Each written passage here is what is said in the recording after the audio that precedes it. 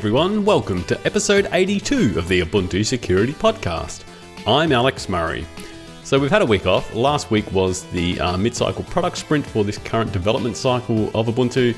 All the teams were meeting up remotely, having various sort of shared sessions to discuss plans and their progress and that kind of thing. So the security team, we were heavily involved in that. So I had a week off from the podcast, but back again this week to do it all again.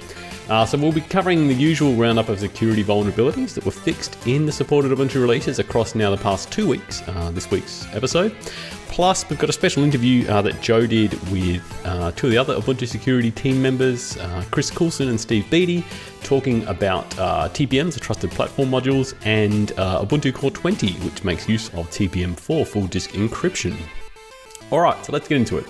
So first up, we had an update for libVNC Server. There were 5 different vulnerabilities that were fixed for Ubuntu releases 16.04, 18.04, and 20.04 long-term support, and Ubuntu 19.10. This is used by things like GNOME Remote Desktop, VirtualBox, and others. So yeah, a reasonably well integrated library. Provides both server and client functions as well. So some of these issues affect, the client part, and some affect server. But anyway, so issues in handling of WebSocket frames, also when handling cursor shape updates, server cut text messages, and decompression of zlib compressed data. So in all of these cases, you'd likely get memory corruption, so a crash, and therefore denial of service as the effect. But you could possibly have an information leak if you can, read a memory that's outside of the normal area. Or you could get possible remote code execution as well. So they were all fixed for libVNC Server. Then we had an update for Firefox, updating to the latest upstream release 78.0.1. This fixed 11 different CVEs, and this was done for Ubuntu releases 16.04, 18.04, and 20.04 long-term support, and 19.10. Most of these were your usual web browser type issues, things like, a crafted website can then cause things like information leak or bypass permission prompts or remote code execution or a crash or, the usual sorts of things that we see for these web browsers. But one in particular was that kind of Firefox specific thing when it was handling updates for add-ons.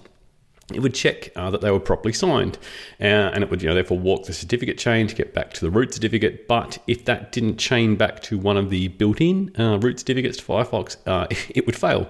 So that would mean that some add-ons, depending on who their root CA was, would then not be updated because it would reject the updates basically. And so that was fixed. So now your add-ons should be updating appropriately for Firefox.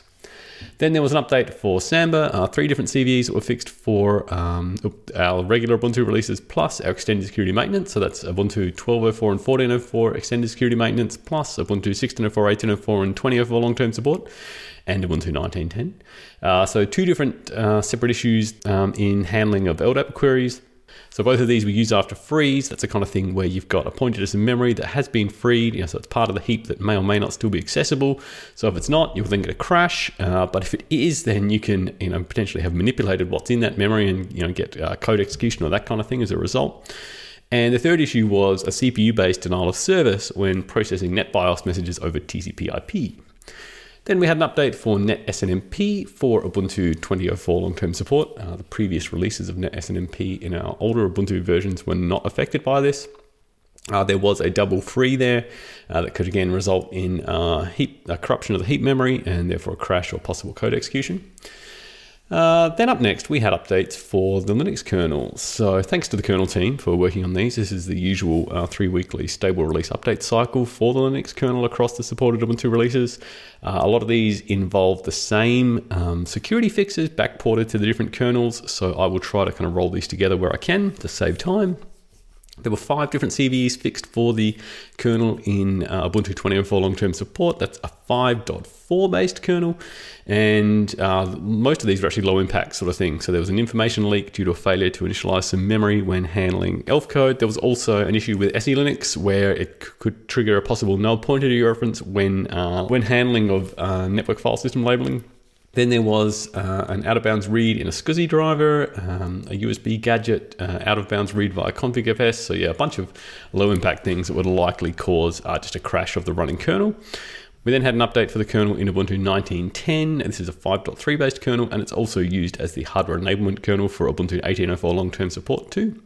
So most of these were the ones I mentioned just previously, plus there was an additional fix for SE Linux where it would fail to validate all parts of a netlink message. So essentially, Netlink is a protocol built into the Linux kernel for ostensibly doing communication between user space and the kernel. And the messages can be sent as like an IO vector, so you can have multiple parts to them. And SE Linux would only essentially do access controls on the first part of that. And so if, say, user space had sent a message to the kernel or whatever with multiple parts in it, the other parts wouldn't get checked. So you could get possible bypass of your SE Linux access controls as a result. However, on Ubuntu, we do not enable SE Linux by default. It is built into the kernel, so if you want to use SE Linux, you can, but it's a bit of a manual process. So in general, you're not affected by SE Linux type issues on Ubuntu unless you've gone to some effort to go and turn it on yourself. Then we had an update for the 5.0 kernel used for Ubuntu 18.04 long-term support in GKE and also for some of our OEM platforms. Again, included a bunch of the fixes I just talked about. The kernel in Ubuntu 18.04 itself was updated. This is a 4.15 based kernel, and this is also used as the hardware enablement kernel for Ubuntu 16.04 long-term support. So again, a lot of the issues I talked about previously, there are actually 12 different vulnerabilities that were fixed here. Plus, there was a possible crash that could be triggered in the kernel to user space relay subsystem, where essentially a local user could cause a crash in the kernel via sending back improper return values that weren't appropriately checked by the kernel, and then it would go and proceed, to keep running and use invalid data structures and the kind of thing. The kernel in Ubuntu 16.04 long-term support was also updated. This is a 4.4 based kernel, and again, this is used as the hardware enablement kernel for Ubuntu 14.04 extended security maintenance. Again, a lot of the same issues I talked about, plus there was a unique fix here for a race condition for handling of PTP devices. So they are highly accurate time devices. And so essentially, if you had a device node that was allocated for that and the process then went to sleep, if the device then gets removed and the process wakes up, it essentially has an open device, and there are certain data structures that have been cleaned up in the kernel in the meantime. And then if it goes to access those, it can cause a crash in the kernel. So yeah, that was fixed for Ubuntu 16.04 long-term support as well in the kernel. Then we had an update for Coturn. This is the turn or stun server, and it's used to essentially traverse NAT for VoIP media traffic, and provides things like a telnet and a web interface for management as well. There was an information leak there due to failure to zero out memory when sending responses, and there was also improper handling of HTTP post requests to the web interface. And again, this could cause a denial of service or an information leak or other sort of unspecified issues. Then we had an update for the GNU C library. So this is something that I guess we try to roll in a lot of fixes in one go. So we had updates for glibc in Ubuntu 16.04 and 18.04 long-term support, and 19.10. In this case, as I said, there's a real mix of stuff. A lot of these, because being a C library, you've got memory corruption issues that we're fixing here. So things like handling of particular regular expressions, handling of certain bit patterns, doing path tilde expansions, the tilde that's represents your home directory in a path, doing certain hostname lookups, handling of various memalign and memcopy instructions. Yeah, again, all of those could possibly result in memory corruption, so therefore a crash or possible code execution. They were all fixed. And one that I found a little more interesting was a fix for a possible address space layout randomization bypass that could be done particularly against setuid programs, because it wouldn't. The GNU C library wouldn't respect the LD prefer map 32-bit exec environment variable, and so a local attacker could essentially set that to then restrict the range of memory that libraries would get mapped into when they are loaded by that setuid or for that setuid program. And therefore, if you have got some other vulnerability, you can therefore defeat ASLR and know where certain structures are in memory, and more easily exploit your setuid root program to essentially elevate your own privileges. So they were fixed for glibc. We had an update for NSS. This is a crypto library that is produced by Mozilla and is bundled into Firefox, and is also used as a third-party library by other things. In this case, it was a possible RSA side channel due to secret dependent code flow. So essentially, depending on what your RSA secret key was, the amount of time to do certain operations on that would take longer or shorter, and you can therefore infer what the secret key is as a result. That was fixed. We had a fix for OpenEXR, 2 CVEs that were fixed. Again, a heap buffer overflow and a use after free. We had a fix for Cinder. So this is the OpenStack component that handles block devices in particular. And in this case, there was possible exposure of credentials when using the Dell EMC Scale IO or VxFlex OS backend storage devices. So what it would do there is it would actually expose the credentials as part of the API structures that would get returned when you made certain API calls. And so instead what's happened there is they've moved the credentials to a file on disk. So note, if you are using that backend driver in your OpenStack deployment, you may need to do some local changes to essentially put those credentials into a file on disk instead. We had an update for Thunderbird. This was to the latest upstream release 68.10.0. Again, this fixed 10 different CVEs. Most of these were the kind of stuff I mentioned earlier in the Firefox update, because Thunderbird is built on the same code base as Firefox. But there was one Thunderbird specific one, actually similar to some stuff that I talked about in previous episodes around Mutt and its handling of IMAP servers. In this case, when Thunderbird would go to connect to an IMAP server using Start TLS, you could have a possible attacker essentially intercept that, send back a pre-auth, and then you could then intercept the connection and modify it as you needed to as an attacker. There was an update for OpenSSL for our extended security maintenance releases. This includes fixes that I talked about back in episode 77. We had an update for WebKit GTK, the web rendering engine that is used by various GTK components, 8 different CVEs. Again, these are the usual kind of things that affect web browsers, so I won't go into details there. And finally, we had one more update for Firefox, updating to the most recent upstream release 78.0.2. And in this case, actually, it was just one security-related fix, which was for a possible clickjacking attack that could occur via crafted X-frame options. And so essentially, we could bypass the X-frame options when visiting a specially crafted website and then do clickjacking. So essentially get the user to click on things inadvertently when they didn't realize what they were clicking on. And that is it for security updates. I realized that was a long list this week, so thanks everyone for listening and sitting through that. All right. So up next, as I said at the start, we've got a special interview that Joe did with 2 of the other team members of the Ubuntu security team, Chris Coulson and Steve Beattie. For the last year or so, Chris has been doing a lot of work with TPMs, Trusted Platform Modules, and in particular in relation to the upcoming Ubuntu Core 20 release. So Joe and Chris and Steve have a bit of a chat about TPMs and Ubuntu Core 20 as well.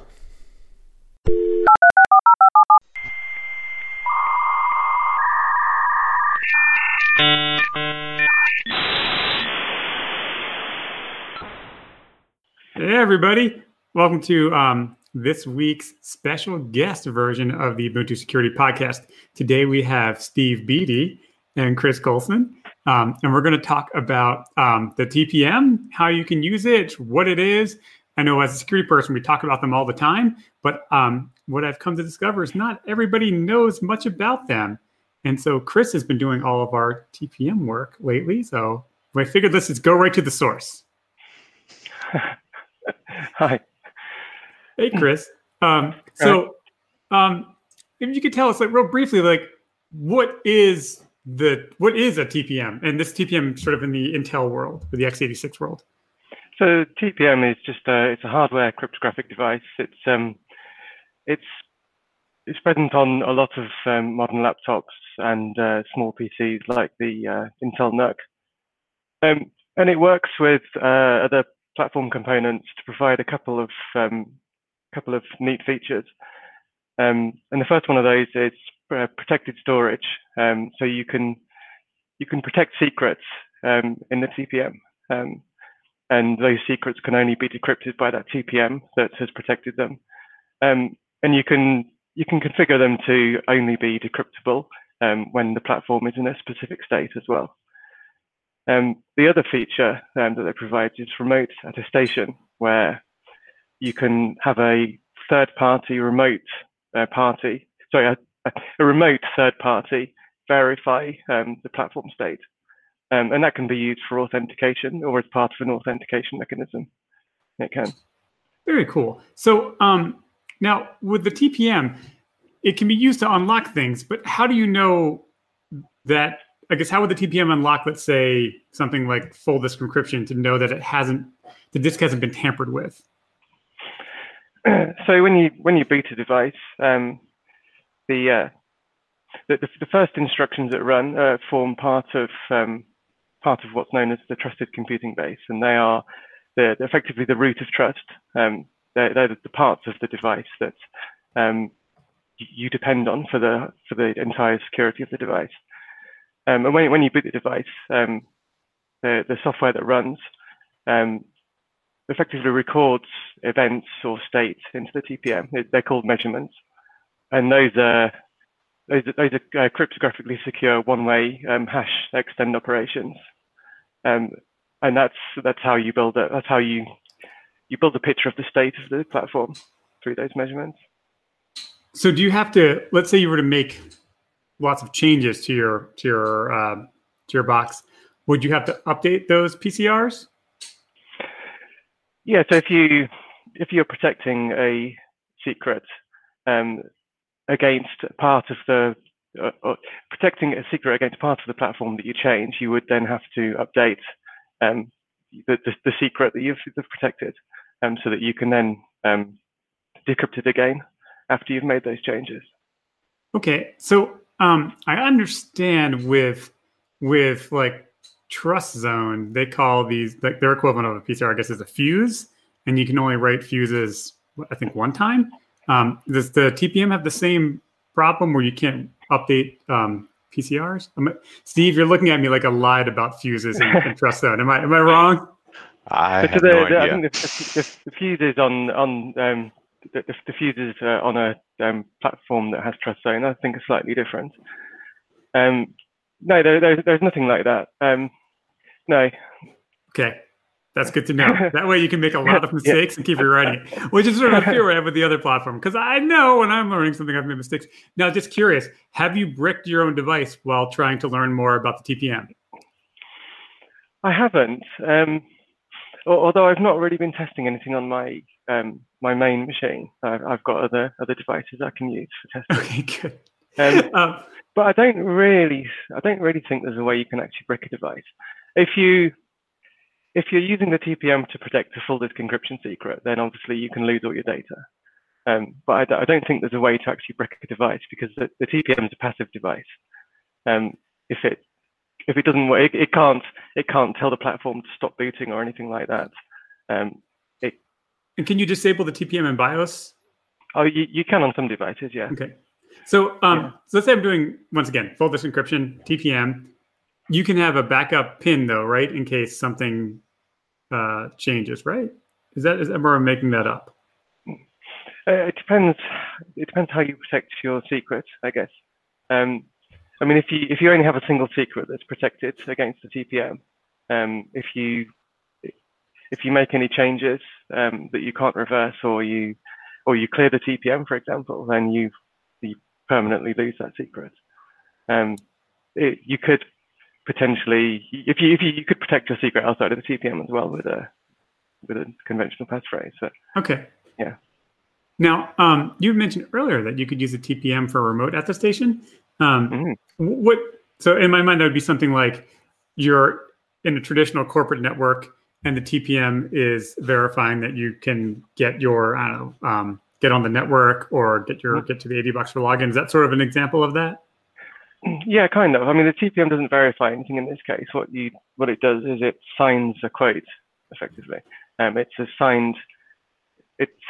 signed assertion of the state of the platform, and then that signed statement, it's then verified by a remote verifier, along with other data, for example, an event log, to confirm that the platform is in a state that's expected. So if you change any software components, the signed quote will indicate that has been changed. Okay. That seems like a very useful thing especially now that most people are in this sort of distributed work environment. So could you verify before you launch your corporate VPN or something like that? Seems kind of interesting. Yeah. Okay. What do you think the next big use of the TPM is, or where did you think it could be used more and have more of an impact than it is right now? Putting you on the spot. Should have briefed you with this question. Sorry, Chris. I think actually, I think remote verification of integrity is probably it.